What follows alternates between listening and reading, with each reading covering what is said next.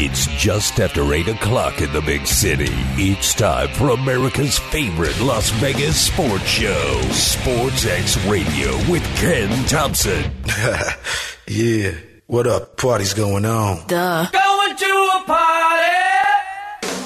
SportsX Radio with Ken Thompson is brought to you by Hannah, Shea, Boyle, and Ravaputi. Trial lawyers that get results. Visit PSBRlaw.com. Steiner's Pub, a true Nevada-style pub with 3 locations. One on Cheyenne, one on Buffalo, and one on the south end of the Strip. Steiner's Pub. We love this place. Preventative Diagnostic Center. Book your non-invasive scan today for peace of mind. Visit pdcenterlv.com. Rob Ritchie, Farmers Insurance, 702-335-5744. 702-335-5744. Laborers Union 872, the builders of Allegiant Stadium and the Las Vegas Ballpark, home of the Aviators. Promodirect.com. Use K-10 for a 10% discount on your promotion items order. Promodirect.com. And by William Hill Racing Sportsbook, America's leading racing sportsbook. Visit williamhill.us. So get ready, because SportsX Radio with Ken Thompson starts now. Welcome in, everybody, to SportsX Radio, Fish Tank Edition, Believe in the Process, on a Monday. I am your host, Andrew the Fish Fain, and sitting in with me, as always, is Producer Mark. Producer Mark, how are you this evening? Well, I'm just peachy keen, thank you. Fantastic to hear. You're always peachy keen. That's good. Well, that is a total lie, but that's okay. I know. I try to. Yeah. I try to make the audience like what we're doing here. Look, three hours of Steve Sanchez today. He made his debut in the 3 o'clock time slot. How'd that go? Went great. Wonderful. Went great. And you know where he isn't? He isn't sitting in the PSBRlaw.com studios. That's right. These are the PSBRlaw.com studios. Over $3.5 billion in verdicts and settlements the last decade for their clients. A success rate of 99%. And I'm sure you'll tell us that 1% is again. Let's see. That 1% is probably the lawsuit against the Wizard of Oz from the Munchkins. Yeah, I would imagine so. It was something like that. I don't know if they like to be called Munchkins. That's what they were. Yes, I know. I'm kidding. Strength by your side, the relentless pursuit of justice. If you need a good lawyer, give them a call, 702-830-9353, 702-830-9353. That is PSBRlaw.com, Hannah, Shea, Boyle, and Ravaputi. That's right. That's the really no energy there. No energy for me. I said it with authority. You did. It was very authoritative. And I had fully planned to come in today and speak, glowingly about the Super Bowl, because that's the big event that's coming up, or as the most Vegas sports books call it, the big game, because they're apparently not allowed to use the term Super Bowl. No, many are not. Which is ridiculous. But still, so I was going to come in and talk about the big game, but then something happened over the weekend that seemed to dwarf it a little bit even. What? And that was the trade of Kyrie Irving. That does not dwarf the Super Bowl. It does in the immediate future. It doesn't in the grand scheme of things. It is fascinating, though. Yes. And the story that I read that I found the most fascinating about it was that Joe Tsai could very easily have pulled the trigger on the trade to Kyrie Irving to the Lakers, but decided against it because he did not want to give Kyrie what he wanted, which was a spot on the Lakers. That's why he chose the Dallas deal. Well, that makes sense. Aren't you supposed to choose a deal based on what's best for your team? And I'm not suggesting the Dallas deal wasn't better for the team. I don't know one way or the other yet, and I don't know anyone will know right away. But to do it, to be vindictive and do it out of spite seems a little silly. Well, I guess it depends on the deal. I mean, I'm sure that might have just gotten said as a passing comment just to kind of twist the knife a little bit. Because, those two didn't get along. And, it's just kind of the way it goes. But, it's offhanded, gossipy kind of talk to, oh, look what I did.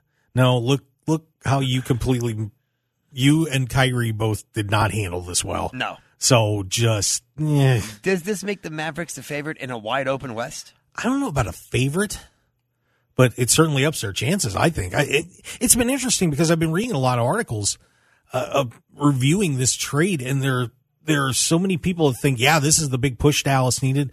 And there are some that are saying this is not going to work out. So I'm kind of going to sit back and watch. It was a lot to give up for a 30-game rental. Yeah, if they don't re-sign him, but it could be a 30-game rental that gets them to the final. Now, it's one of those things where you feel like you're close and you're willing to risk it. We're seeing a lot of that in sports lately. We are. It seems like GMs in general are becoming much bigger gamblers than they used to be. Well, I think that because of the way free agency and bargaining rights and everything has gone, it's not like it used to be when we were watching sports where, if your team was good, they're probably going to be good for a long time. Now, because they're going to be able to hold on to their players. There's a lot of loyalty there, not a ton of shifting with the stars. Well, now it's if someone sneezes on you the wrong way, I want to trade. Or you're signing shorter contracts. So your window is much smaller than what it used to be. So if you're close, you've got to go for it. You have to. And you've got to be willing to say, you know what? We're going to win a championship. Maybe the next couple of years, we're not going to be so good and we're hurting our future. But we have a shot to win now, so let's go for it. And I will say this, and I hate to be the doomsday dude, but this Kyrie Irving deal reeks to me of what's going to be the downfall of the NBA. And that is players forcing their way out. It used to be, because you're right, it used to be if you signed a contract, that's where you were going to be. If it was a mistake, it was a mistake that you made. It was your choice. Kyrie didn't have to sign in Brooklyn, but he did. And James Harden did it the year before and forced his way out.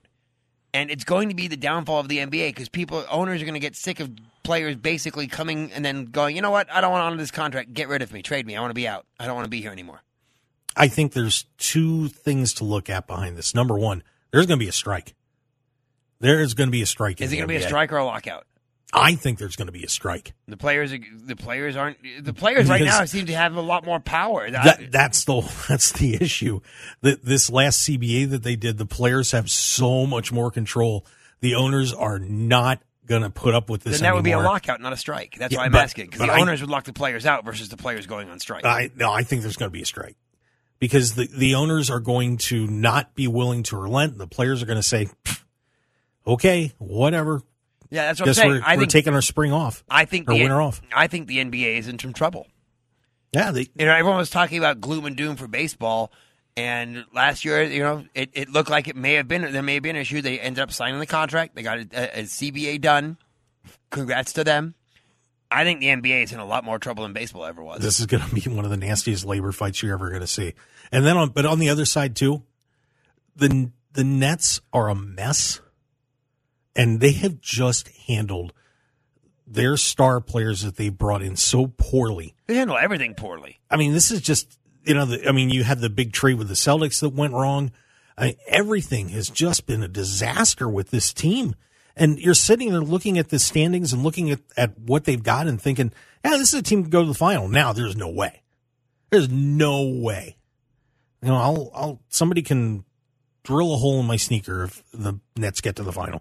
Harden was dealt at the last year's trade deadline, right? Yeah. So it was this time a year ago, they had Kyrie Irving, James Harden, and Kevin Durant. Mm-hmm. Now they have basically an injured Kevin Durant, and that's it. And Ben Simmons. When I've heard, they would love to get out. They'd love to get out from under that contract as well. Well, because it was a terrible contract. The Sixers. Part of the reason the Sixers were pretty happy to make that deal was that Ben was being a whiny little wimp. Was to get rid of that contract. That contract was an albatross. Oh, absolutely. So, but at the time, I guess to a point it looked good, but then he got the yips and that had that bad finish to the playoffs, and all of a sudden he just went wacko and refuses to shoot the ball. I mean, if I were another team, I would have never touched Ben Simmons. The only reason they did was, I guess, they wanted to get rid of Harden that badly. Yeah. So you trade James Harden, who's playing great this year, should have been an all-star, and what do you got? For all the mismanagement that the Lakers have gone through, and they have been completely mismanaged. They should never have made the deal for Russell Westbrook. Having Kyle Kuzma on that team right now would make them so much better. Well, but for all that, they are still run so much better than the Nets are. This Nets team, you're right, is an absolute disaster area. God, I'm loving it. And, now I wish the Celtics would get that disease. Yeah, that's not going to happen. And the Bucks aren't going to get that disease either. And the fact that Kevin Durant wanted to play there boggles the mind. Well, it's Brooklyn. It's New York, man. Yeah, I gotta make all the endorsement money. I'm gonna hang out at the nightclubs, and I'm gonna get to go to all the nice restaurants. He could have done that. He could have done that playing for the Knicks, and he would have played in a much better. I mean, and the Knicks are completely mismanaged too. Would you have gone to the Knicks over the Nets at the time?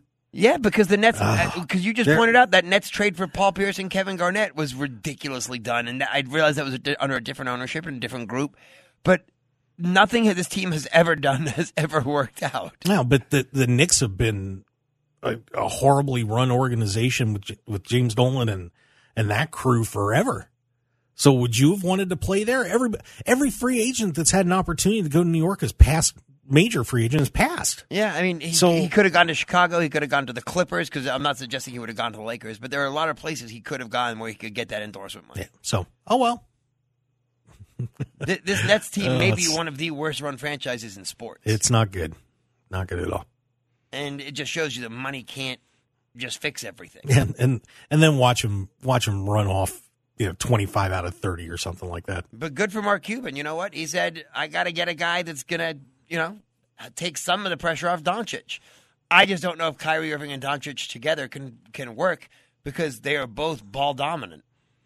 Yeah, but here's the thing about Doncic, though, is if I remember right, he's got the most, I forget what the stat is, and I apologize, but he's spent more time on the court and is responsible for more points for the Mavericks than any player. And the differential, if I remember right, was just far more than any other player in the NBA. So he was just being asked to do so much. So you can have them play together, but you can also have Kyrie running that second unit too, while Doncic is off the court. And right. It's not going to kill you. It's not going to kill you. It might even make that second unit better. So I think it's a pretty good trade for them. I think it was a lot to give up. But at the same time, Kyrie's having an all-star level year. But for all the talent that Kyrie has, is he worth the headache?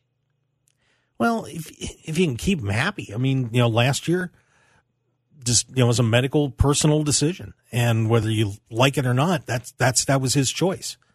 And without getting into it too deep, it was up to the city of New York. They could have just said, okay, when everybody else had lifted their mandates, they wouldn't, and oh well.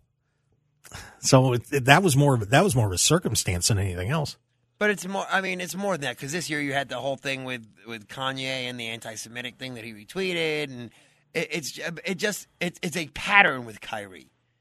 Well, didn't say he was the easiest player to deal with, but I think a guy like Mark Cuban can probably handle him a lot better. So. We'll see. Yeah, and that's to be honest with you, that was the only reason why I thought he was a fit with the Lakers, because LeBron is the one guy on the court that I think could handle him. LeBron has the gravitas to handle Kyrie. Well, he's dealt with Kyrie before. I don't know if he wanted to deal with it again. That's very true, too. All right, we're going to take our first break. When we come back, we will get into the big game. You can say Super Bowl on the show. Oh, we can? Okay. Yeah, you just can't. You can't advertise that you are having a Super Bowl party at your casino. You're allowed to say Super Bowl. We're covering the Super Bowl, but they can't say that they are having a Super Bowl party. Why? Because the NFL says you can't. Why? Because they have copyright issues, so they don't want people saying. It's just one of those things. They've done it forever. I will tell you, like I said, the NBA is in trouble. The NFL will never be in trouble, because nobody wants to shoot that golden goose, because that is one company that just continues to print money. Generally, they can find a way. Tried. They've tried, but it doesn't matter if it's Ray Rice and his incident, or Michael Vick and his incident, or Deshaun Watson and his. Nothing has stopped the popularity of the NFL. No, All of those things would tried stop to- the popularity of any other sport, but not the NFL. That train is one that will not stop. Well, they tried to pull the ratings down. They did a couple years ago, so Yeah, well, they didn't keep it up. The train's final stop for this season is Glendale, Arizona. And that's on Sunday for this Super Bowl. Eagles, Chiefs. We'll discuss it when we come back. This is Sportsxradio Radio, Fish Tank Edition. Believe in the process. We'll be right back. So lock up your daughter, lock up your wife, lock up your back door, run for your life.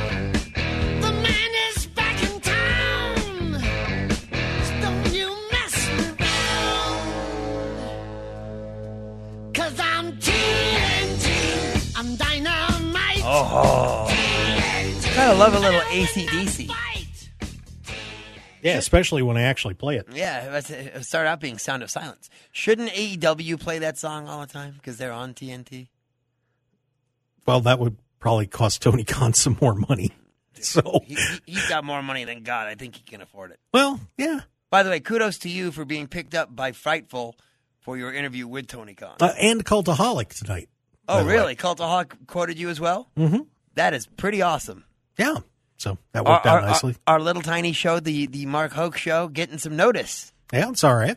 And had a great interview with Tony. If you want to check it out, you can go on YouTube at The Mark Hoke Show, or you can go to markhokeshow.podbean.com and check that out, plus the rest of the show as well. He doesn't talk about the Jaguars at all.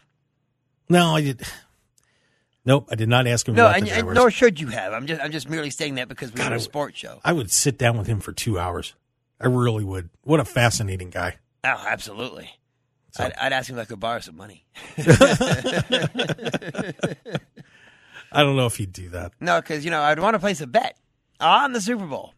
Oh, But it brings me to a lot of interesting little numbers came up. The Chiefs, when last February the odds were released, they were plus 650 to win the Super Bowl. okay. They fell to 11-1 entering the season, the Wow. longest odds they were at any point in the season. And when the season ended, they were plus 340 favorites. That's interesting. It all matters on when you place the bet. But 11-1 when the season started, that was the longest they were at any point during the season, which I thought was very interesting. Yeah, that's pretty hefty. But I think everybody was thinking Buffalo and, like in Cincinnati since they beat them. And so, yeah, I guess I could see that. But they are now tracking to become the first team to enter the playoffs as the outright Super Bowl favorite and then be an underdog in the Super Bowl since 2004. Yeah, there's a reason. And you know what happened in that 2004? The Eagles entered the playoffs as plus 500 favorites before losing Super Bowl, 39, maybe 49? I've tried to blank that game out. Yeah, It was to a- the that was a- Patriots. that And was they a- were 7-point dogs in that game to the Pats. Hey, you know who the doofball coach is? Andy Reid. That was Andy Reid, who called 14 screens in that Super Bowl, and Belichick shut every one of them down. But yeah, that worked out nicely. And they still only lost by 3. You would have felt much better betting the Eagles because they were 40-1 when odds opened last February. Wow. They went as long as 50-1 prior to the A.J. Brown trade. Ugh. And then when the season started, they dropped all the way down to 25-1. And that would make them the biggest preseason long shots to win the Super Bowl since 2017, the only other time the Eagles won the Super Bowl, and they were 40-1 in that preseason.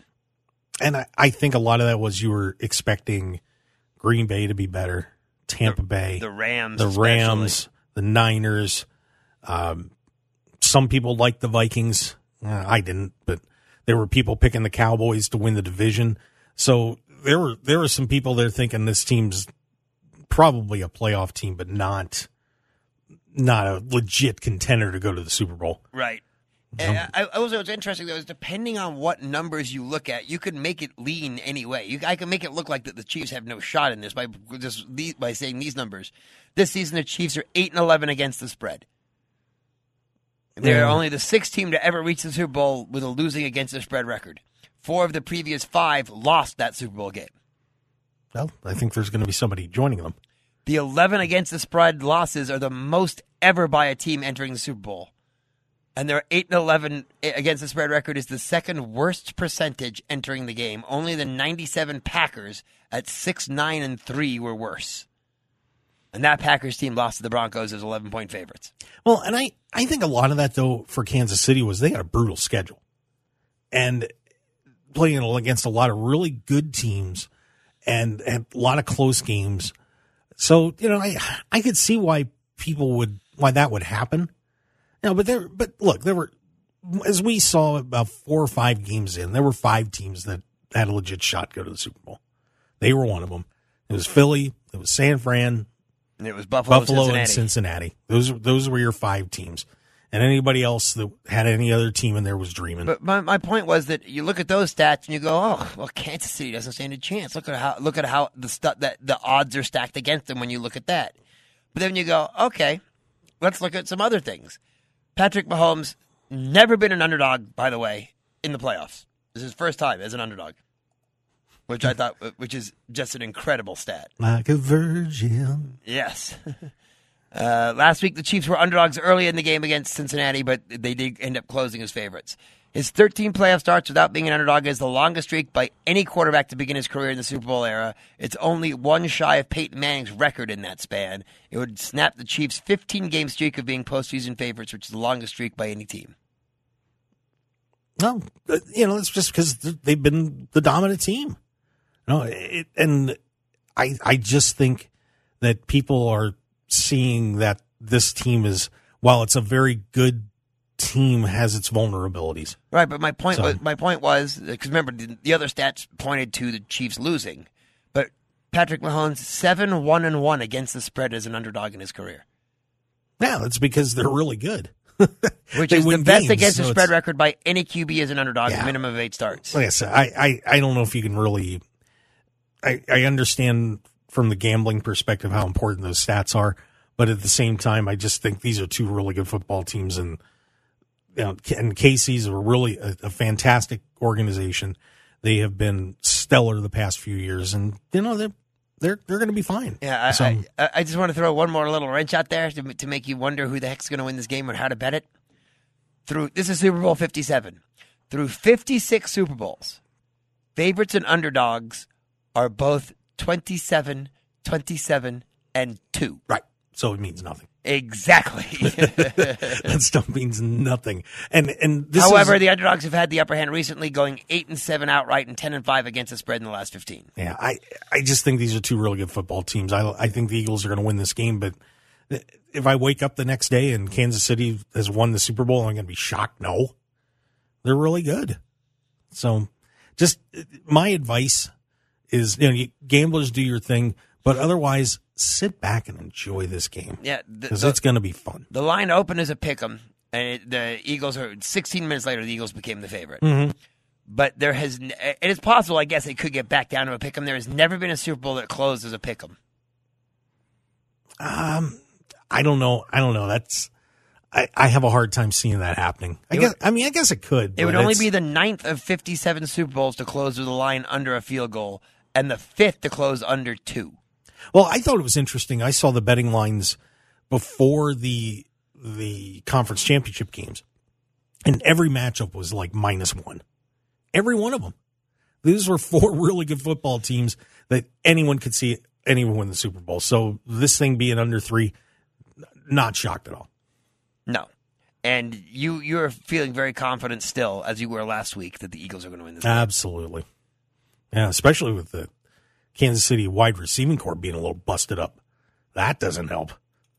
Because you're going against one of the best secondaries in football. Man, I'll tell you. Plus, you keep those wide receivers covered, and that gives the Eagles front 7 the time to get in there. Oh, boy. And if Mahomes has a gimpy ankle, that could cause problems. It could, yeah. So there's a lot of factors that are going against Kansas City in this game, and I just think the Eagles are the better team. So Jalen Hurts is the +125 favorite to be the Super Bowl MVP, followed closely by Patrick Mahomes at +130. No, that makes sense. It's quarterbacks, of course. This is the first time that both starting quarterbacks have had odds of +150 or shorter to win the Super Bowl MVP in the past 15 seasons. The only other time both quarterbacks entered with odds shorter than +200 was in 2020 when it was Patrick Mahomes and Tom Brady. Imagine that. Imagine Patrick Mahomes and Tom Brady in the Super Bowl being the favorites for the MVP. Yeah, go figure. Yeah, go figure. But I had said to Ken the other day when we were talking about prop bets that I would watch maybe, put a little money down on Hassan Reddick or maybe some of the guys in the Eagles secondary. They could have a big game. So Travis Kelce 10-1 to be the Super Bowl MVP. The shortest odds by any tight end since 2014 when it was Gronk at 8-1. Yeah, and that makes sense. I mean, if the Chiefs win this game, it's probably going to be Kelce scoring touchdowns. I think they're going to. I don't think they'll shut him down, but I don't think they're going to. I don't think he's going to have a massive 3 touchdown game or anything like that. I believe the prop is over under 7.5 catches for Travis Kelce, and over under 78.5 yards. What I'm hearing is that the over on catches, the under on yards. They think the Eagles will allow the catches but won't allow the yards. I think he might still get to 78. I think the one thing before everybody starts throwing their bets on stuff like that is you better see how the Kansas City wide receiving core is and who's playing and who's healthy. Because if they're all busted up, Kelsey's going to be getting the ball all day long, 5-10 yards, and the Eagles aren't going to give up a long play, I don't think. But but it's going to be. It could be the Kelsey show if Patrick Mahomes doesn't have anybody else to throw to. So. Patrick Mahomes passing yards prop 285.5 yards.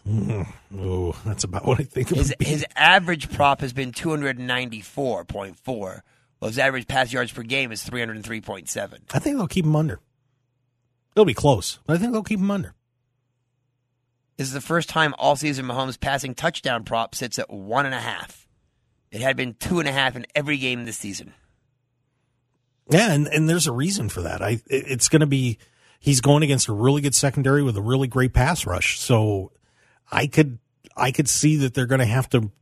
They might have to run the football to win this game, and I don't know if they can do it. Yeah, I was going to say I think the guy if the Chiefs win, I think a guy you could put money on is Isaac Pacheco to be the MVP. Yeah, I mean that's a as Brad Powers says, a pizza bet. Jalen Hurts' prop is at only 245.5 yards. And that I might take the under on that too, because I think where the Eagles offensively are going to go, they're going to run the football. They'll be able. AJ Brown's probably going to get a touchdown pass in this game. I would imagine he's going to break one at some point. But I think I think this game is probably going to go the way a lot of the Eagles games have gone. They're going to jump out early and then just grind it away. And if they have a 2 touchdown lead going into halftime, they may not throw the ball much at all. A.J. Brown's prop, by the way, is 71.5 receiving yards. I'd take the over on that. It's the third straight game of that a total after posting a total of 50 yards in his 2 playoff games combined. Yeah, because they didn't need him. This time, I think they need him. I think AJ's gonna have a pretty good game. We'll see. Yeah. The total of the game is 50. I think you're looking at the under. What did I say the other day? I think I went 30. I think I said like 30-23 or something like that. So I would go over. I'd go over. I've seen a lot of field goals. There will be a lot of field goals in this game. In early coin flip betting, tails has garnered the majority of the action, including a $5,025 bet placed on tails. Oh, Lord. At minus 101 odds. I wish I had $5,000 to throw away on a coin toss. You kidding me? Okay, whatever. Tails never fails? Yeah, you know what? Take your tails. It does never fail. I wonder have they kept track of what the coin tosses have been? I'm sure they have. I mean, it's 50-50 unless the coin lands sideways. See what I really wish is that I had the kind of money like this idiot in Ontario who bet a pair of $500 bets on Jake Elliott and or Harrison Butker to be the Super Bowl MVP. A kicker has never won the award. Now, each one is 200-1. Interesting. I'm trying to think of. If there may be a slim chance that Butker could end up being the MVP. Slim. Yeah, a really 200-1 chance. The reason I say that is that I think Kansas City's going to be kicking a lot of field goals in this game. I really do. I would see Butker at least I think Butker will probably get at least 3 field goals in this game. And God forbid, for my Eagles, if Butker's got the last kick. I mean, I could see a 4 field goal game for him and maybe getting the game winner if the situation comes up. So, So the amount wagered on the Super Bowl in Nevada since the state's gaming control began tracking betting on the NFL championship in 1991. Any idea how much total bets since 1991 they've taken? Since 1991? Yeah. It's less than I thought it would be. Let's go $40 billion. Way less than that. Like less than 10% of that. Oh, wow. $3.02 billion. That's it? That's it. Well, Last year, a record 179.8 million was bet on the game. okay. That's still a lot of schmolies. And the amount, this is why Vegas exists. Nevada sportsbooks since 1991 have won a total of $233.2 million on the Super Bowl.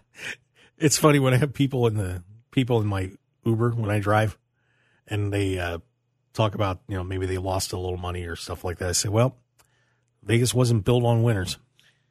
Now, something to think about, and I'm going to see if you can guess this. Now, and we're going to go to commercial. I'm going to see if you have the answer when we come back. 2. You don't even know what the question is. The Pythagorean theorem. The question is the number of Super Bowls that Nevada sportsbooks have suffered a net loss in. Wow, I might have actually been right. Okay, When we come back, think about that. When we come back, we'll give you the answer, and we'll tell you which several 100 Super Bowls they were. This is Sportsx Radio. Fish Take a Nation, Living the Process, and we'll be right back. So she called him up at home when she knew he'd be alone. So preacher, I could use advice. I got troubles with a man that I know you'll understand. If you could help me, it would sure be nice. They met a few minutes after in the office of the pastor, and she started telling how she felt. What a chance they were taking when they first started breaking the laws of the Bible Belt. There's a lot of good people who are led astray. Oh, come on, it's a little country music. Well, I'll tell you something, brother. I do not know this song. Travis Tritt. I don't know the song. This is Bible Belt. Is that the name of the song? Bible Belt? You never heard that? No. That's too bad. Well, no, you have. You seen My Cousin Vinny? I have. Yeah, then you've heard that song. Oh. You just didn't remember it. I didn't know that you had a cousin Vinny. Not My Cousin Vinny. You just said, have The you movie, seen My Cousin Vinny? Oh, the movie My The Cousin movie Vinny. My Cousin Vinny. Of course. Who hasn't seen My Yes. Cousin Vinny? It's got Ralph Macchio. It does. It's got Joe Pesci. But more importantly, it's got Ralph Macchio. No, I think Marissa Tomei would be the Yes. the main choice. She won the Academy Award that apparently she wasn't supposed to win. That's garbage. She was awesome. I didn't say she wasn't awesome, but apparently it was a mistake that they read her name. But whatever. That's beside the point. So we left on a cliffhanger. How many Super Bowls have Nevada sportsbooks suffered a net loss? Goofing around. I said the number 2. You did indeed. I did. Is that your guess? It's probably more than that, but not many. I'm going to say 4. You should have stuck with your original guess. No, the answer I was is right. 2. Oh! I thought you knew. It's funny when you said 2, I thought he knows the question I'm going to Whoa. ask. Can you name the 2 Super Bowls? Oh, One of them is pretty easy. The other one is much more difficult. probably not. Not off the top. Now I'm looking on the list. Giants beating the Patriots. That would be one, yeah. Yeah, 17-14. They got that was their big loss, $2.6 million. What was the other? Another big upset. The other one actually wasn't an upset. That's the hint I will give you. Well, then I'm screwed. Go ahead. It was when the Niners won and covered over San Diego in '95, Really? and they lost. They lost money on that? $397,000. Well, actually, that probably makes sense because that was a fairly predictable defeat. yes, So, yeah. those are the only 2 times Nevada sportsbooks have suffered a net loss. Well, I was right. That's pretty amazing. Thank you. No, not your guess.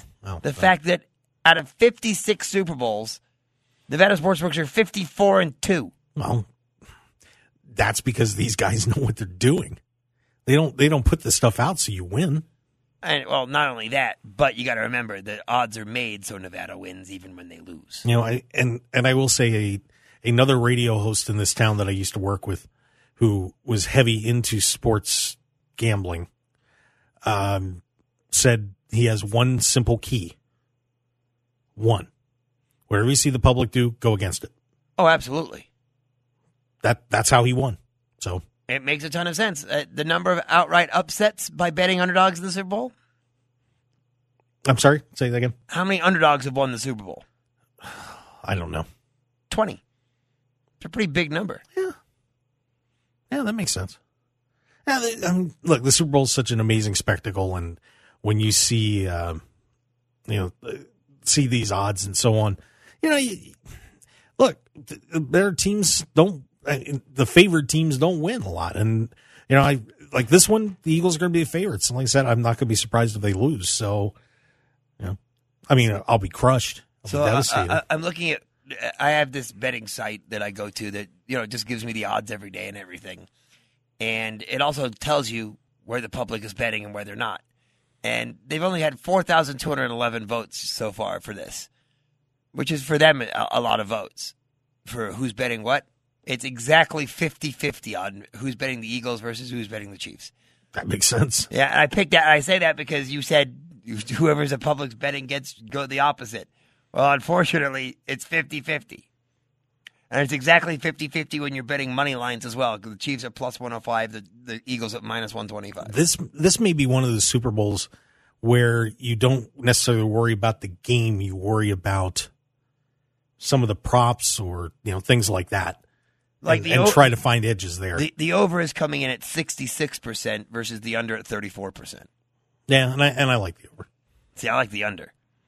See, I'm just seeing. With the Chiefs, I'm seeing 2 touchdowns and a bunch of field goals. That's what I'm seeing for them. That would be the 20. I think I said 30-23.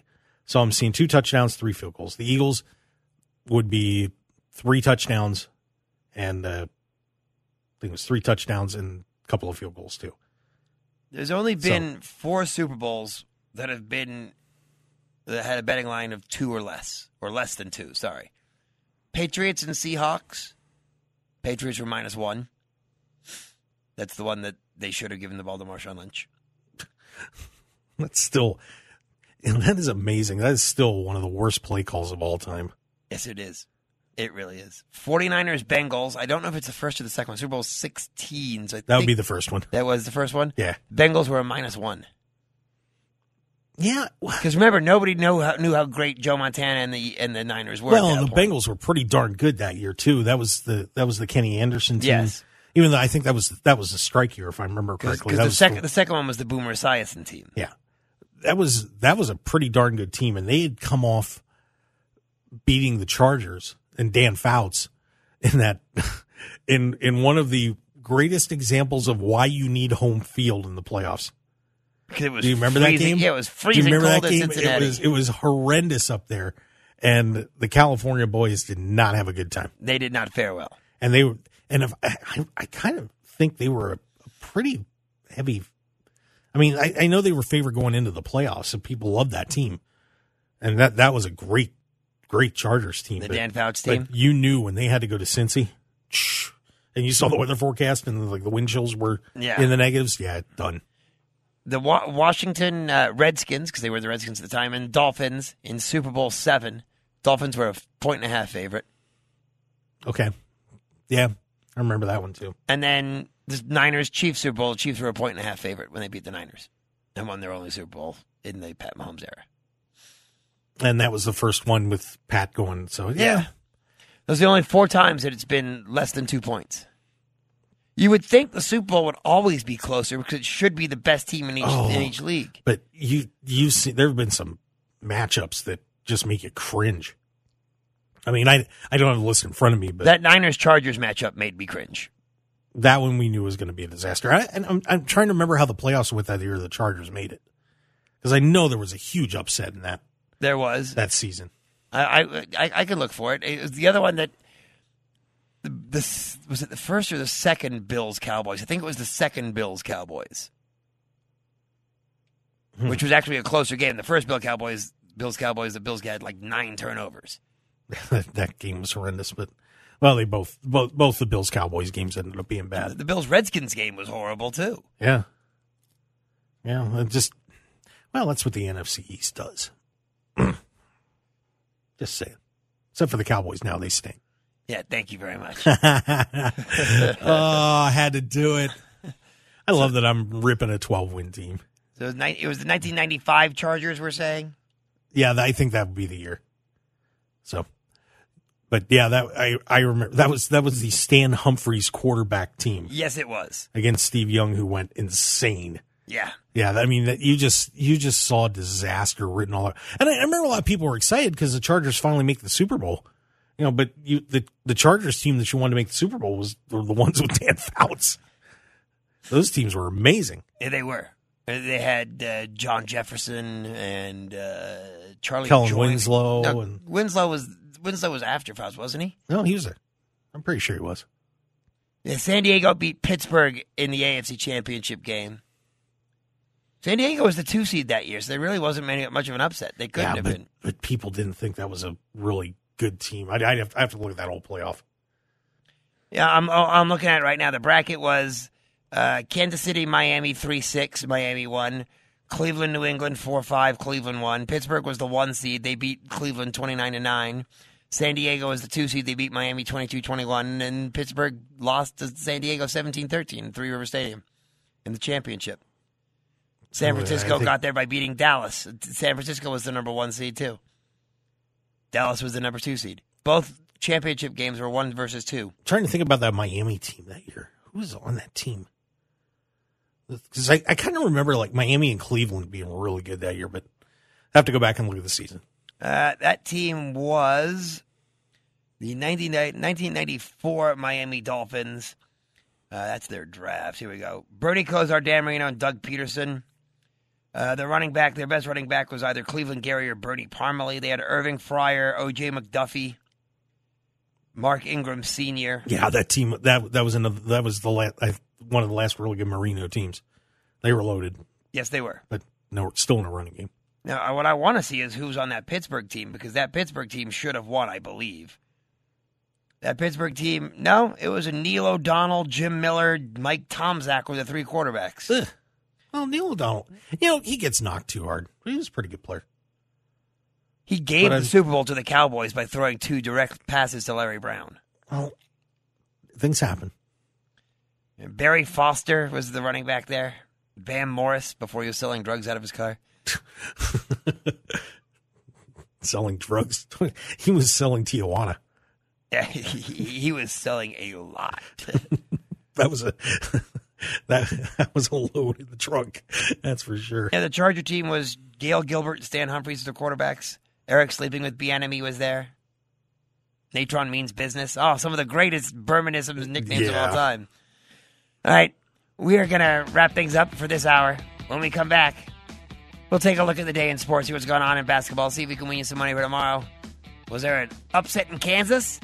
Did the Longhorns come through? We'll let you know. This is Sportsxradio Radio Fish Tank Edition. Believe in the process. We'll be right back.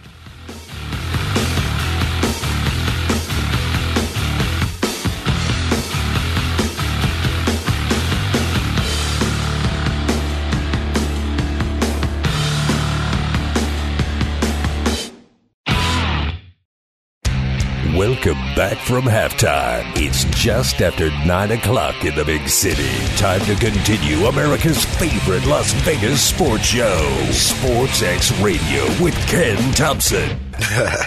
Yeah, what up? Party's going on. Duh. Going to a party!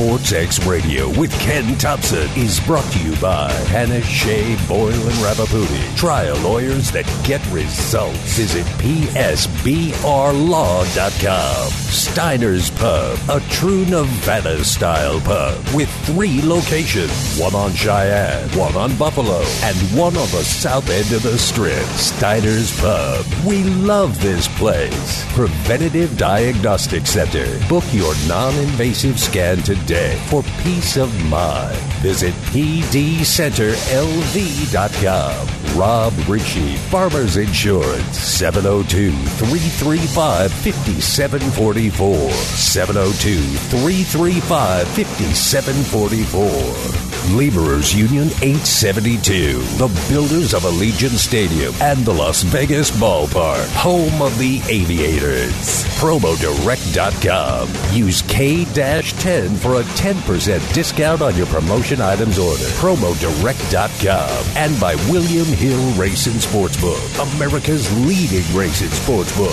Visit WilliamHill.us. So get ready, because Sports X Radio with Ken Thompson starts now.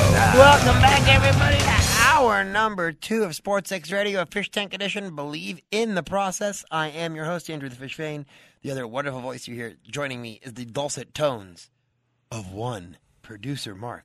Producer Mark. Oh, producer Mark. Love's more comfortable the second time around. Oh, it's beautiful. See, now we should do a duet. No, you threw me off. How did I throw you off? Because you're off key. I was perfectly on There's key. no way you were on key. I was absolutely Zero chance you were on key.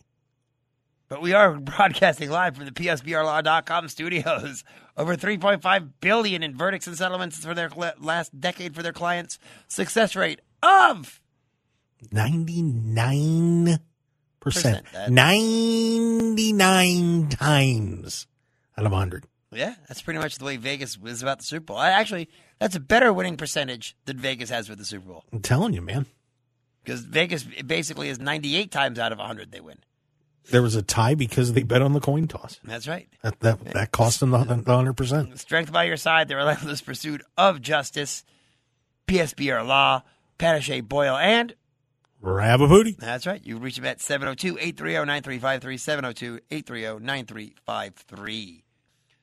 So the new college basketball rankings out again. Yeah. Meet the new boss. Same It's as the old boss. Purdue #1. And I'm not surprised. The first place votes were pretty close between Purdue and Houston. But On the coaches poll, 15-13. No, the AP poll, I think 38-22, not as close. Well, that's still, pretty good. I mean, What I want to know is who's the guy that gave the 1 vote to Alabama and who's the guy that gave 1 vote to Arizona? I don't necessarily have a problem with that, to be honest with you. I mean, look, Arizona overall, these guys have all taken a loss here and there. But could I see Alabama being the best team in the country? Yeah. Could I see Arizona? I'm a little more iffy on that, but is it possible? Sure. Texas comes in as the new #5, up 5 spots from the #10 spot. Tennessee dropping 4 spots to #6. UCLA up 2 spots to #7. Virginia is at #8. Kansas has dropped to #9. And Marquette rounds out the top 10. I think it's interesting. Kansas just suffered a big loss over the weekend to Iowa State. Yeah. Look, the polls right now are meaningless, and I'm going to tell you something. I would not want to be the seeding committee this year. Oh, absolutely I not. mean, how are you going to determine who is a 3 seed as opposed to a 4 seed this season? No, you're absolutely right. Kansas tonight hosted Texas, the new #5 Texas, who were up 5 spots. Kansas won 88-80. See ya? So the #5 seed just went down. And that Big 12 conference is so hard to figure out because when they had the Big 12 SEC challenge, all those teams that were in the middle lost. Didn't Kansas win like the Big 12, or haven't they won? They the Big 12? beat Kentucky. No, haven't they won the? Hasn't Kansas won the Big 12 like 80 years in a row? No, they lost. Baylor's got them as won the conference. But at one point they had a streak of like 80 years. in a row. It wasn't 80, but it was a fair amount. Yeah, 79, whatever. But you can't. I don't. I mean, I'm dreading filling out a bracket. I mean, this is just going to be But won't it make insane. it more fun? Won't it make it more fun? Because you don't know. Because this year you can go, I can fill out 3 or 4 different brackets and have totally different things going on, and any one of them could be right. Well, generally when I fill out brackets, that's kind of the way they go anyway. I do my sheet of integrity, as Mr. Golick used to say. I would say this is my official. These are my real picks. and then you vary and you keep varying because you know that there's Gonna be an this upset could happen, somewhere. this was going to this could have possibly go wrong, and then you do one. I do one that is just, I mean, it's not ridiculous, but any upsets that I think I might see, yeah, go for it. I mean, when was the last time both Duke and North Carolina were not in the top 25? Yeah, that's crazy, but. And Duke just lost, after beating North Carolina over the weekend, just lost to Miami tonight, too. Wow. And they didn't lose to Miami. They got hammered by Miami.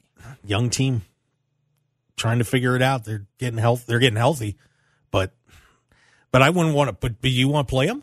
Oh, hell no. No, I don't want to get near that team. Rutgers in the standings at number 24.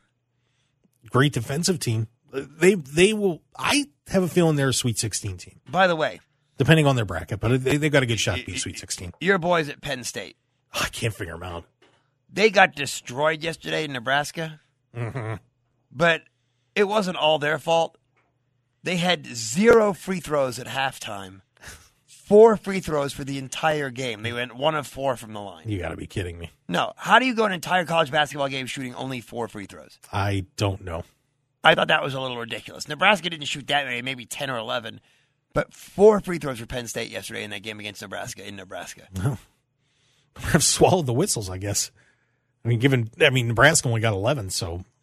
Nebraska, Yeah, not a very good team. You guys should have handled Nebraska. No, I would agree. Penn State is going to be interesting because I still think they're a tournament team, and that one didn't feel good because really their schedule the rest of the way is pretty light. So they you have to win a couple of rounds in the Big Ten tournament. I think that what's going to end up happening is the second round of the Big 12 or Big Ten tournament is going to be massive because you have about 12 teams there that could make a case to go to the tournament. Don't lose that second round game. Don't, because then you are going to be, almost no matter who you are, you're going to be sweating it out. Yeah, because you look at the middle of that Big Ten conference, and so Purdue, Rutgers, pretty safe, I think, at the top of that conference. Iowa, probably. Maryland, okay. Northwestern, starting with Northwestern, Indiana, Michigan, Illinois, Michigan State, Wisconsin, Penn State. I mean, Nebraska's now better than Ohio State in the standings in the Big Ten.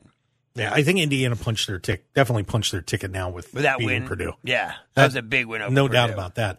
But Northwestern, you going to say they're safe? Penn State's got to play Maryland twice. They knock them both off both times. That's a disaster for them. Iowa, Maryland, Northwestern, Indiana, Michigan, Illinois, all 7-5 in the conference. Yeah. And Penn State and Wisconsin are 5-7. You get on a little roll. You're back at least in the middle of the pack. I mean, the only teams that are done in there are Nebraska, Ohio State, and Minnesota. They're done. Yeah, I can't believe Ohio State is as bad as they are. That's shocking. 3-9 in conference. Yeah, they're under 500 overall. Yeah, that's unbelievable. Yeah, and then you go to Big 12, and the Big 12 is just that's like standing in the middle of a circle with everybody pointing guns and firing. But the Big 12? Yeah, just duck and cover. You're gonna get hit somewhere. Just protect the important parts. I mean, West Virginia, who's 14-9 overall, which isn't horrible, they're 3-7 in conference. And they just they've gotten a couple of nice wins. And Oklahoma State got that big win this weekend too, so they may have saved themselves. I think it beat TCU if I remember correctly. Yeah, but you're right. I mean, Texas, Iowa State, Kansas, TCU, K-State, and Baylor all within a game and a half of each other. Yeah, 17-6 and better for their overall records. And then even Oklahoma State and West Virginia are 14-9. There's nobody in that conference with an overall losing record. Nope. Nobody. Even Texas Tech, who's 1-9 in conference, is at least 12-11. Yeah.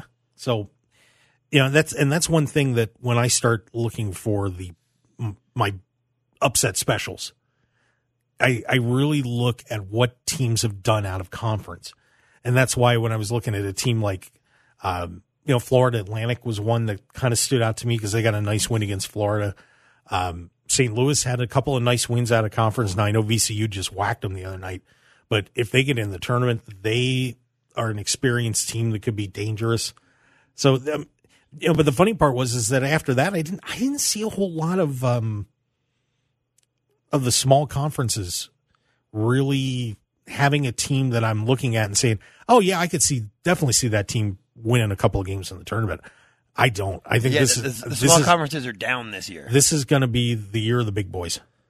To me, there's no doubt about it. I would tend to agree. And, I look at the ACC, and it's very interesting to me because the ACC is usually North Carolina, Duke, Wake Forest, maybe even Louisville is good, Syracuse.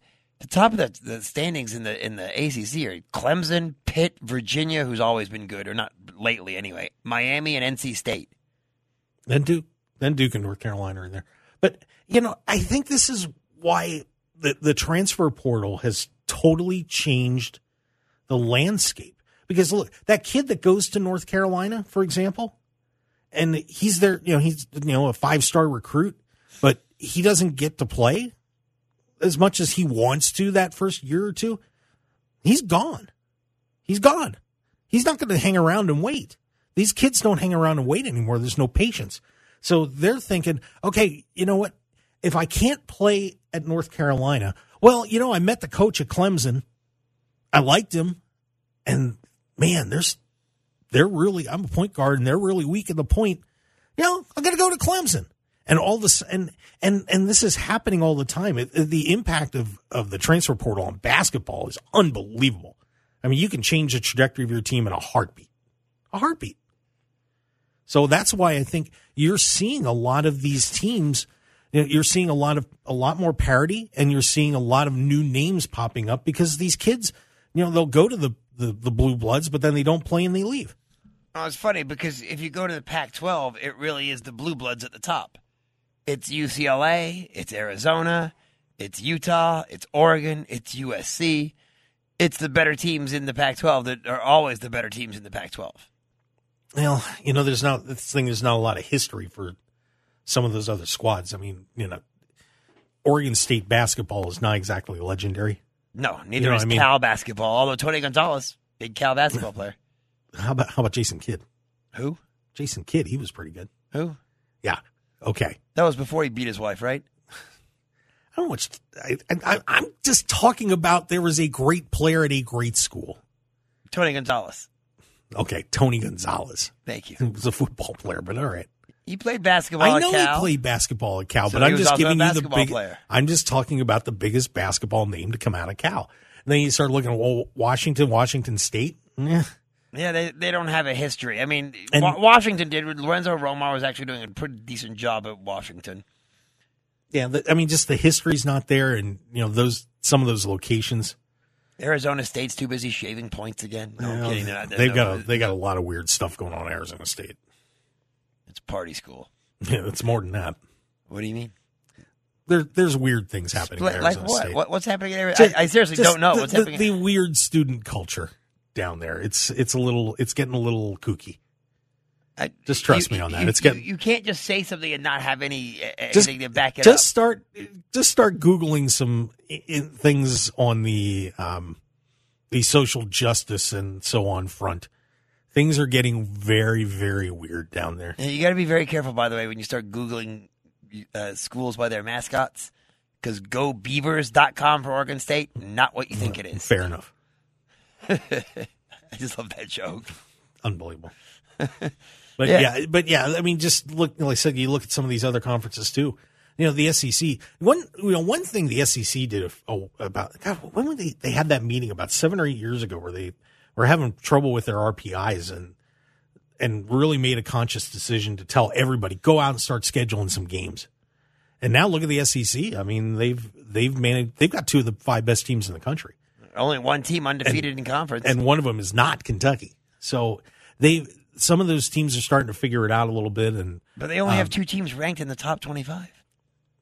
Yeah, but which is amazing. I'm not suggesting that they're not good teams there. It's amazing to me that the SEC only has 2 teams in the top 25, and one of them is not Kentucky. And you look at, I mean, Arkansas is a solid team. Yeah, they've taken a couple bad losses. Missouri's been playing okay. Florida has had some great wins, but they've also had some terrible losses. But that is a team, I don't want to play them at tournament time. I don't want to face Auburn just because Bruce Pearl, to me, is one of the better coaches in the country. Yeah, I think they're a little overrated. And A&M's playing some good basketball. Yeah, once you get past that, it's garbage. But Vanderbilt, Georgia, Mississippi State, Ugh. Ole Miss, LSU. What boy, happened? They have fall from grace there. Yikes. 1-9 in conference for LSU. And they've been getting destroyed. And everybody was really liking that team this year, and they just fell off the table. Yeah, Shaq is turning in his grave. He's not dead. This will kill him. I got to use that joke, too. Thank you very much. Yeah. That was beautiful. Yeah, and like I said, the funny thing is that when you start looking at some of those, the mid-majors, man. See, Oral Roberts is actually a pretty decent but squad. I am telling you right now, the reason that they are decent is because the Summit is horrendous. NDSU's down. South Dakota State's down. Who else is? Somebody else was really having a down year. South Dakota's down. I mean, that the whole conference is just not good. And Oral Roberts, when and I'll pull their schedule real fast because I just happen to be looking at it. When they were out of conference, this is what they did. Now they lost at St. Mary's by 8. And St. Mary's is see, I don't know if the WCC or Paper Tigers or not. I think St. Mary's is for real. They beat John Brown.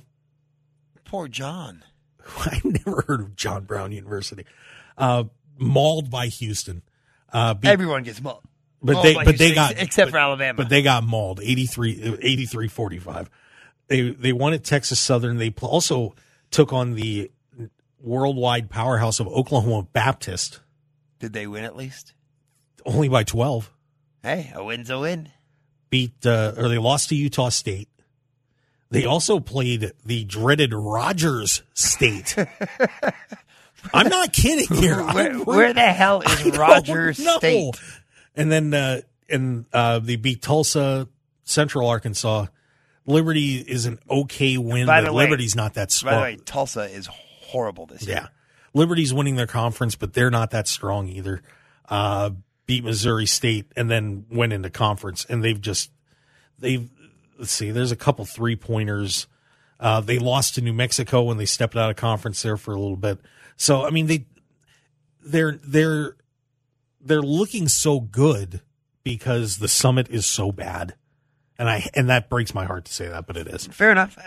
So be careful when you fill out your brackets like, oh, Roberts, they're a 12 seed or a 13, man, I'm going for it. Don't. But it's like the WCC. Usually they've been much stronger lately. Only 2 teams in that conference I think are any good, and that's St. Mary's and Gonzaga. But they're really good. Yeah, but San Francisco down, they're usually pretty good. Santa Clara is usually pretty good. BYU is pretty decent. Yeah, BYU would be one. San Francisco is kind of a recent phenomenon, but they've been okay. I mean, they've been good, not great. But St. Mary's is legit this year. Yeah, they just beat Gonzaga. They are legit, and they're going to win that conference. I think it'll be fun to see what happens when the tournament comes around. Because that's when you have to kind of gird your loins up and be ready to really when it counts. Yeah, I'm trying to see if there's any of these small conference schools that. There's not. I'm telling you, I looked the other day, and the only 2 that really stood out to me were San Diego State is obviously good. Mountain West is mid-major-ish. Yeah, I mean, and I'm talking the ones that come out of the really smaller conferences that you're kind of like, oh my God, where'd this team come? Who is this? Like Missouri Valley. Yeah, although Southern Illinois is pretty decent. Yeah, but once again, if you go and look at their non-conference schedules, there's barely anybody that's done anything at all. Even College of Charleston, that everybody's like, oh my God, look at this team. They haven't done anything. They did nothing out of conference. Yeah, the Metro Atlantic is brutal this year with Rider, Iona, and that's where obviously Iona's got Rick Pitino as their coach. I kind of wonder about Siena though. It's they slightly intrigue me. They're all right. Quinnipiac? No, I can't. No. I can't sell you on Quinnipiac. No, you're not going to sell me Quinnipiac. I looked at them too. No. Yeah, I mean, even the Ivy League is down. Harvard just horrible this year. No, I mean, and the thing about St. Mary's, they really didn't do that well out of conference, but I think they've kind of pulled it together. But they only lost to Houston by 5.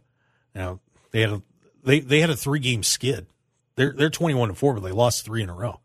Overtime at Washington by 4, lost to New Mexico by 4, and lost to Houston by 5. That makes no sense to me. How do you lose to Washington by 4 and Houston by 5? Houston is so much better than Washington. Yeah. I don't know. It's regional familiarity. I don't know. It's odd. But Florida Atlantic is for real. I think they are. They 22-2 this year, 12-1 in conference. Yeah, and if I remember right, they beat Florida.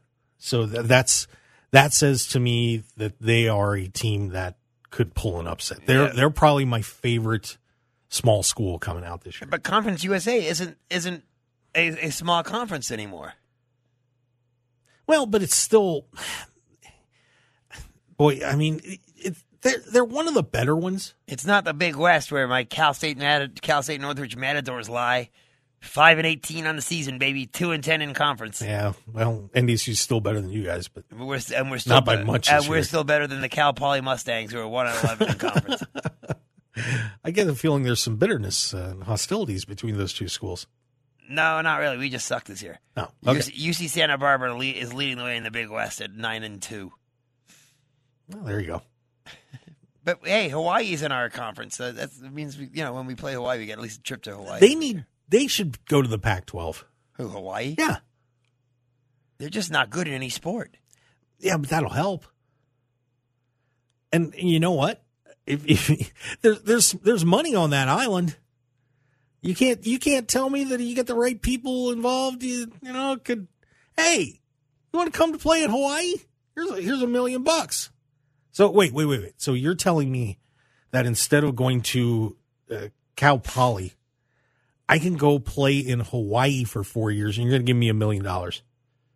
Huh? Where do I sign? Right, exactly. And the last conference I want to talk about before we go to break is the Big East Conference, which is getting no love really nationally. But look at the teams there: Xavier, Marquette, Creighton, Providence, UConn, all ranked. And I'd have to go through all those schedules again, but if I remember right, they kind of had some difficulties out of conference too, which is why I think they got dinged a little bit. I do like Xavier. Creighton to me is a very interesting team. They were good at the beginning. They had a losing streak of like 4 or 5, and then they've taken off lately. Yeah, they look kind of dangerous to me. UConn is overrated. Don't push them forward in your bracket. That's one of those teams that's probably going to be in like an 8, 9, 7, 10 game, and they're going to be history.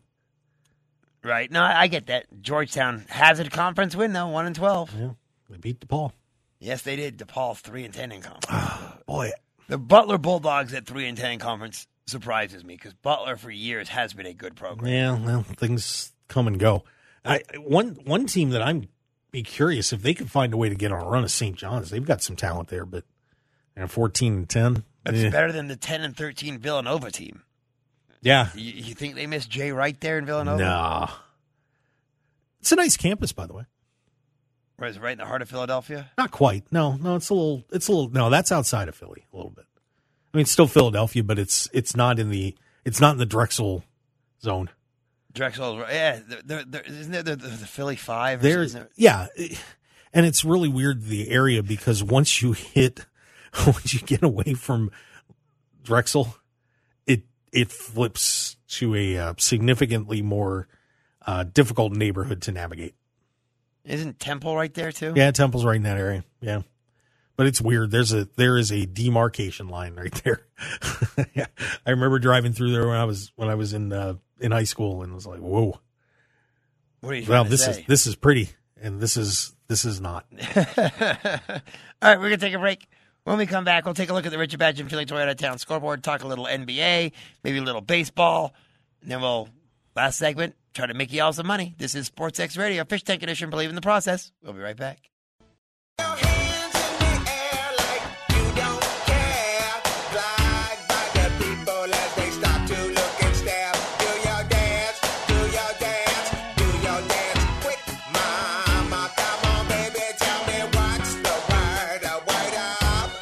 Oh, yeah. A little cameo. Can I just say something about that video, by the way? You can say something about that video, absolutely. I just love that song. Word up. When they say do your dance, don't do that dance that was in the video. What was the dance in the video? I don't know. It was kind of like Pat Benatar. Remember the scene in Love Is a Battlefield video? Yes. Where all the girls were doing the shoulders forward? Yeah, doing the shimmy. Yeah, I think the dude in there was doing that too, and a little more compacted and just, yeah. And someone just said to him, hey, word up. Yeah, it is the code word. That means don't do that dance. Let's take a look at the Richard Batch and Philly Toy Out of Town scoreboard for the day. In the NBA, Celtics and Pistons. Celtics closes 9-point favorites, get the win and the cover, 111-99. Cavs and Wizards. Cavs closes 3-point favorites, just demolish that line. 114-91 is the final Cavs win there. Clippers and Nets. No Spencer Dinwiddie yet. No Kyrie. No Kevin Durant. Yeah. No. Yeah, but the Clippers were at -9, only win by 8, 124-116. Yeah, maybe they played the backups too. Kings and Rockets. Kings were 7-point favorites. No problem with the Houston there. 140-120. They win by 20. Spurs and Bulls. The Bulls, 9.5-point favorites. They win by 24, 128-104. Mavericks and Jazz. How about this? No Luka. No Kyrie. Jazz are 9.5-point favorites. The Mavericks win by 13 in Utah. Ow. That's like a paper cut to the lip. That's exactly what that is. Eek. And it gets even worse because, Steph Curry is going to miss some time. So the Warriors, only 3.5-point home favorites to the Thunder tonight. Final score, Warriors 141, Thunder 114. Interesting. That's not good. That's your rally the troops game. We'll see how it goes the rest of the way. And this one just went final. Bucks in Portland. Sorry to my friend Joel, who's out there listening and who's watching that game and sent me a picture of the big thumbs down for this one because he is a Blazers fan. The Bucks continue their winning streak, win 127-108 in Portland. Yeah, well, that's the Bucks. They're pretty darn good. Yes, they are. As we told you, only two ranked opponents playing tonight in college. 81-59, Miami beats Duke. 22-point win over the Blue Devils. Wow. And then Texas and Kansas, like I said, Texas all the way up to number 5 in the poll this week, and then they lose by 8 to Kansas. Like I said, that Big 12 is just brutal. It is brutal. If you can steal a couple road wins, you're going to get seeded 3 spots higher just for winning 2 games on the road. Yeah, it's very possible. The NHL back in action after their All-Star break. Islanders take down the Flyers 2-1. Islanders are -124 to win that one. God, I'm so tired of sucking. Tampa Bay at -117 in Florida. The Panthers all over the Lightning 7-1. Wow. Boy, those teams just that a rivalry in Florida. It's a very friendly, pleasant state, but they do not enjoy each other very much. It is not a friendly, pleasant state. Sure, it is. Everybody's moving there. It's home of Florida, man. Oh, brother. It really is. Whatever. Vancouver and New Jersey, it was -240. They get the win, 5-4. Calgary and the Rangers. Rangers are -110. The Rangers get the win at home at MSG, 5-4. Anaheim and Dallas. Dallas is a -384. That's how bad Anaheim is. The Dallas is a -384. That's a significant favorite in betting, isn't it? Yes, it is. And they beat the Ducks 3-2. Finally, Arizona and Minnesota. Minnesota -230 in Arizona. Arizona gets the win 3-2. Nice little dog bet there. You know what annoys me about the Wild? The fact that there's no S at the end of their name? If you have ever been to Minnesota and spent time up there, that state loves its hockey. Now, they kind of lost their minds a little bit, but they love their hockey. That's because their basketball team can't get to the NBA Finals. How in God's name do they not have a championship-level team in Minnesota? It's hockey heaven. It really is. It's got to hurt them because didn't Minnesota, when they were the North Stars, not win, but then when they moved to Dallas, they won a cup? Yeah. That had to chap their hide. That had to cut deep. But Minnesota had some pretty good teams up there when they were the North Stars. Yeah, they did. But wow, Mike Madonna was there when they were the North Stars, right? I believe so. I know he played there in Dallas. Brett Hull joined him in Dallas. Yeah, they were pretty loaded. By the way, his skate was in the crease against Buffalo. I could care less. Could care less. Get over it. I just dream on, sunshine. Call it like I see it. Yeah. NBA trade deadline 4 days away. Kyrie was just the first shot. Apparently, the Phoenix Suns offer to the the Brooklyn Nets for Kyrie included Chris Paul. Yeah, I heard that. It was Chris Paul, Jay Crowder, and I think Cameron Payne. But the Nets wanted 1 or 2 first-round picks. See, here's the other thing with Chris Paul, though, is you've got to wonder if you're going to have him at the end of the year. That is a guy, if you're doing load management, that's a guy I load manage. That's a guy whose load needs to be managed? Absolutely. So to speak? That's what everyone has told me. That's what she said. But I just don't think that Chris Paul should be a centerpiece of a trade. Not anymore. Just don't, no. So I don't blame him for turning that down. And because of that, now is when the Lakers will get him. Well, they should have gotten him years ago when David Stern just lost his freaking mind. I still don't understand what happened there. I don't get it. Neither do I. Good Lord, that trade was supposed to happen. Well, it didn't. What are the odds that the Lakers make a deal that includes Russell Westbrook? How hard must it be to beat Russell Westbrook, knowing that if the Nets said yes, you were on your way to Brooklyn? It's so crazy that a guy who had so much talent and still isn't playing bad or anything like that. He's one of the, I would say, he's top 5 candidate for 6th Man of the Year. He could help somebody. I mean, but not at $48 million a year. But that's the problem. You're going to have to balance the salaries out, and no one's going to do it. No one's going to do it. You are stuck with that jalopy, sir. Sorry. Not going to do it. Wouldn't be prudent. Nope. Not at this juncture. No. Million points a lot. Russell Westbrook. Not going to do it. Not going to do it. Not going to do it. That wasn't an actual George Bush impersonation. That was my impersonation of Dana Carvey impersonating George Bush. Right. But, there are teams out there that need to make a deal. This Steph Curry injury has opened the West even more wide open. Well, because right now the Lakers are 13th, but they're only 3 games out of the 6th spot. The interesting thing for the Warriors is if they get, I mean, they responded tonight, but that's your typical response game. And it was against the Thunder. Yeah. They could very easily, I mean, Oklahoma City is 25-27. They're in 12th. They're in 12th. Golden State's 27-26.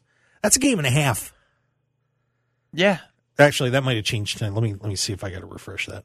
But the difference between sitting at home and at least getting into the play-in game is only a game and a half right now, and significantly sitting at home. They had better pray that the rest of this team steps up, because they could be in danger of missing the whole thing. And if a team like the Lakers does make a move and get someone, that's a team right now that's not in the play-in that could be in the play-in, or at least knock people down. You know what I'm saying? Well, but I'm not sure. I think you'd be looking. I'm sorry, but I'm getting nailed with my ad blocker on here that CBS Sports doesn't like sometimes. There we go. Thank you. Utah is 27-28. I would expect them to fall off a little bit. Especially when you lose to Dallas without Luka and without Kyrie. But I would expect New Orleans, who's 28-27, once they get healthy, they're going to come back. So they're moving on up. Devin Booker will come back and help Phoenix again. I mean, Phoenix is going to move up. I think Minnesota is going to slide up. There's not much room there. Dallas just got themselves together, and I don't see the Clips falling off or Sacramento falling off. So there's very little margin for error at this point. There really is. And Portland's sitting there at 26-27. But like I said, I think a lot of those teams are going to improve. But one of those lower teams, whether it be the Lakers, the Thunder, whomever, they run off 5 or 6 games in a row and a win streak. All of a sudden, they're like the number 3 seed. See, but I don't think either of those two teams are capable of a 5-game win streak. I really don't. I completely disagree. When you have LeBron James and Anthony Davis, you're capable of winning 5 in a row. Yeah, but there are only 2 guys on the team. I mean, could I see them, getting 6 and 4s, maybe, on a 7-3 set? Yeah. But they just had a 9-1 set. But I don't think that they're a team that's going to be able to, at this stage of the season, put together a big win streak and make some massive run. It depends on what happens at the trade deadline. If the team as currently constituted, no, I believe you're probably right. I just don't think they're going to get any help at the trade deadline. Significant help. I really don't. We'll see. We'll see if somebody will take Westbrook's contract or somebody will make what I would probably consider to be a dumb move at some point. There's just not a lot in the cabinet for the Lakers to give out. So we'll find out. No, and I mean, they were willing to actually give up the picks for Kyrie, and the Nets decided they'd rather have 1 pick from Dallas as the 2029 pick than 2 first-rounders from Lakers 2027 and 2029. Yeah. Whoops. I'm telling you, it's because Joe Tsai cut up his nose to spite his face. Yeah, maybe. But that's the Nets. Yep. And they suck. And they suck for a reason. It would shock me to see Zach LaVine being a Laker. That's the hot rumor now, is that the deal would be Zach LaVine and Lonzo Ball for Russell Westbrook in those picks. Oh, ew. That sounds horrible. I don't know. I think the Lakers are kind of stuck. I think they're stuck. You say it sounds horrible. Sounds horrible for whom? I think taking on Russell Westbrook for that? No. I just think. But you're losing Russell Westbrook's contract after this year. You can rebuild. That's the whole point, is to give yourself the cap room to sign people. But I just don't. But at the end after the season's over, but I just can't see getting anybody taking him. The Chicago Bulls are not going anywhere. That doesn't matter to them. The Lakers, whole point of doing it is to rebuild. The Lakers would have to make a massive oversell on a deal to get rid of Russell Westbrook. I just don't. You're taking on the horrible contract of Zach LaVine, who can't get along with your other star, DeMar DeRozan, which is part of the problem. Like I said, I just feel like he is kryptonite. Just me. It is just you. You're an absolute idiot for thinking that. No, I'm not an idiot. Yeah, I've never been. I'm just saying that I don't think that thought process is idiotic. I don't think taking Russell Westbrook on is a good idea for anybody. I think it's a bad contract. I think it's a bad situation. But it's not if you're a team. If you're a team that's not going anywhere this year, and you want the free agent cap room, which you'll get for taking on the expiring contract, which is the whole point of an expiring contract. Why not do it? It gives you $48 million of cap room next year. I think that teams are just staying away from him and don't want to mess with him. We'll see if they can move him. I don't think they can. They already could have, but they won't do it unless most teams want both of those picks, and the Lakers don't want, for some ridiculous reason, don't want to give the 27 and 29 first-round picks. I don't think I'm an idiot. I think that I'm just looking at Russell Westbrook and saying I don't want him on my team and I don't want to deal with it. That's all. What's the deal? Unless the Lakers give up a ton with him. If you're talking about a team that thinks they have a chance this year, you're absolutely right. But if you're talking about a team that has no shot this year, what difference does it make? Because they don't want to deal with Russell Westbrook. He's not a headache. We'll see. Like I said, I think we bounced this one around enough. I don't understand your point of view. You're acting like he's Kyrie Irving. Well, you know what? Nobody seems to want him, and they keep trying to ditch him, and they keep trying to throw all these deals there. Nobody will take him. It's not that nobody will take. Again, it's not that nobody will take him. Teams want him. They want to try to extract as much from the Lakers as possible. And so they want those picks. And that's what I'm saying. The Lakers are going to have to make a terrible deal to do it, and nobody wants to. It's just a bad situation. That's all. It happens. I completely disagree with you. I really think that you are way off the mark on this one. Well, some GM will maybe make a deal. They might. But like I said, I'll just leave it there. Any team that needs the cap room would be more than happy to take the expiring contract away if they're giving away a bad contract, like Terry Rozier and Gordon Hayward in Charlotte.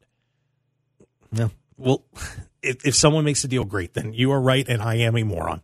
I'm not saying that you're a moron. I'm saying that line of thinking was idiotic. No, it's not idiotic. People don't want to make the deal without it being a huge haul for themselves. That's all. Again, a team that thinks they can win, like a team like Philadelphia. No, of course you don't want to take on Russell Westbrook. He doesn't help you do anything. I mean, you got your purple and gold shades on, bud.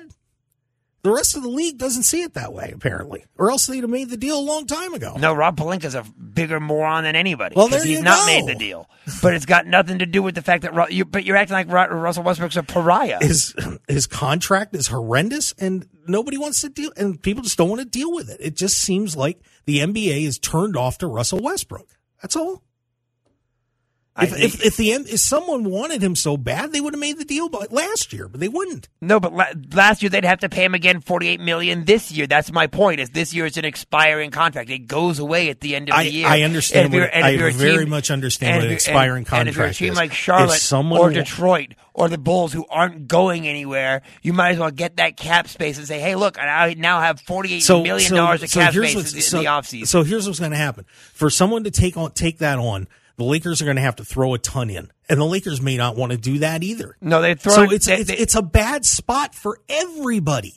If they hadn't signed such a rotten contract, they wouldn't be in this position, but they did. So now you've got they didn't sign the contract; they just took it on as part of the trade. So whoops, it's bad on both sides.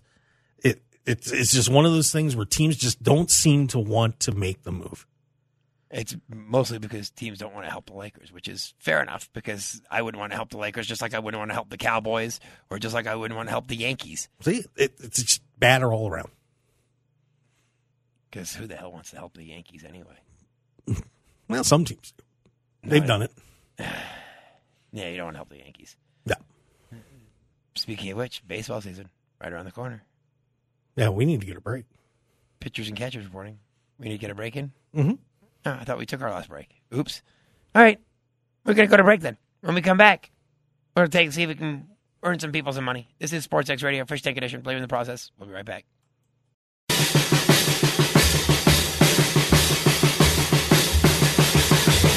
a knocking, but you can't come in. Keep a knocking, but you can't come in. Keep a knocking, but you can't come in. Come back tomorrow night and try it again. You said you love me, but you can't Chuck come in. Barrett? No, who is this? That's Domino? It ain't Jerry Lee Lewis. Everyone knows this is Little Richard. Oh, okay. Well, apparently not everyone, because I didn't. And apparently I'm the bigger idiot here, because apparently, according to Chris Wynn, no one cares about the Lakers but me. So they shall not be talked about on this air again. Because I'm the only person apparently that cares about the Lakers. There's a few. No, I was told nobody cares about the Lakers but me and Magic Johnson. That was a direct quote. Who else cares about the Lakers? I got to think about this for a second. LeBron does. Nah, apparently not enough. According to Chris Wynn, it's just me and Magic. Well, that's what he said. That is exactly what he said. So tomorrow night in the NBA, Knicks and Magic.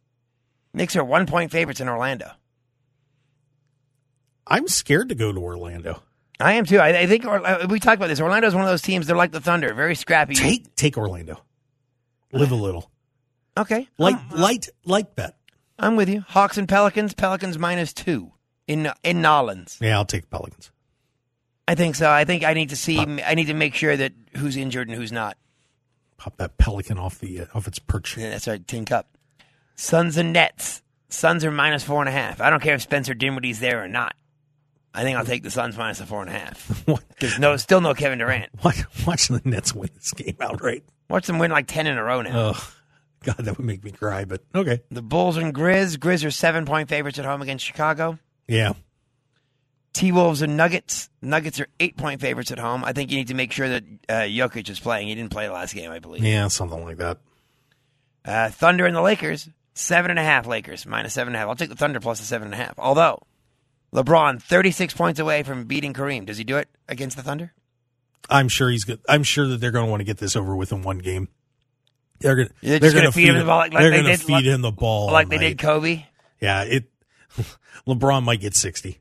Okay, see, there's a bet for you. Rutgers, Indiana. Ooh, Indiana's a 4-point favorite at home against Rutgers. At home, yeah, I'll take Indiana. Marquette and UConn. UConn's a 4-point favorite over Marquette. Nope.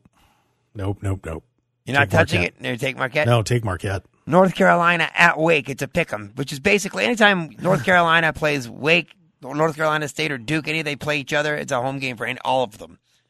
Because aren't the campuses like 3 miles apart or something ridiculous like that? There's a triangle of Duke, NC State, and North Carolina. Wake's a little out of that. Oh, it is? Okay. Yeah.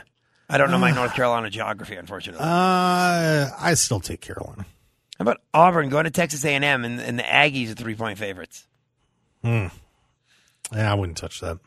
That's a volatile game. Hey, Butler, a 1.5-point favorite at home against St. John's. Give me the Johnnies. Yeah, I'd take Johnnies. Your St. Louis Billikens there, 11.5-point favorites against the Rams of Rhode Island. Yeah, sure, why not? Go for it. Kentucky -6 at home against Arkansas. I wouldn't touch that one. I don't like it. Got a couple more. Virginia, 7.5-point favorites over NC State. No, take NC State. Virginia will win the game, but close. Michigan State, 4-point favorites at home against Maryland. That's a tough one. Yeah, I'll lean Sparty on that. TCU at K-State. K-State are 5-point favorites. See, the Big 12 is so tough to bet. Yeah, take the home team, but geez, don't do much. All right, and then the final thing we're going to talk about, Super Bowl. We know that you have the Eagles minus the 1.5. Yeah. We are well aware of this. What is your final score prediction? 30-23. And who's the MVP? Jeez. I will lean Hurts, but do not, like I said, don't be shocked if an Eagles defensive player ends up being the MVP of the game. Hassan Reddick. He's is definitely he your best a candidate. Bet, you think? Well, I wonder about like Caldwell Jones or Slay. I mean, something's telling me that they're going to pick Mahomes off a couple of times. So it could be Darius Slay being the guy. Good. Well, that's going to wrap up this edition of Sportsxradio Official Edition. When we come back next week, we will know who the champion will be. Will Mark Hoke be flying like an eagle or crashing like a chief? I have no idea how a chief crashes. Have a great week, everybody. KT back in the studio tomorrow night. I'm Andrew the Fish Fain. Bernard, we love you. Have a great night, everyone. Be safe, and we'll see you next week.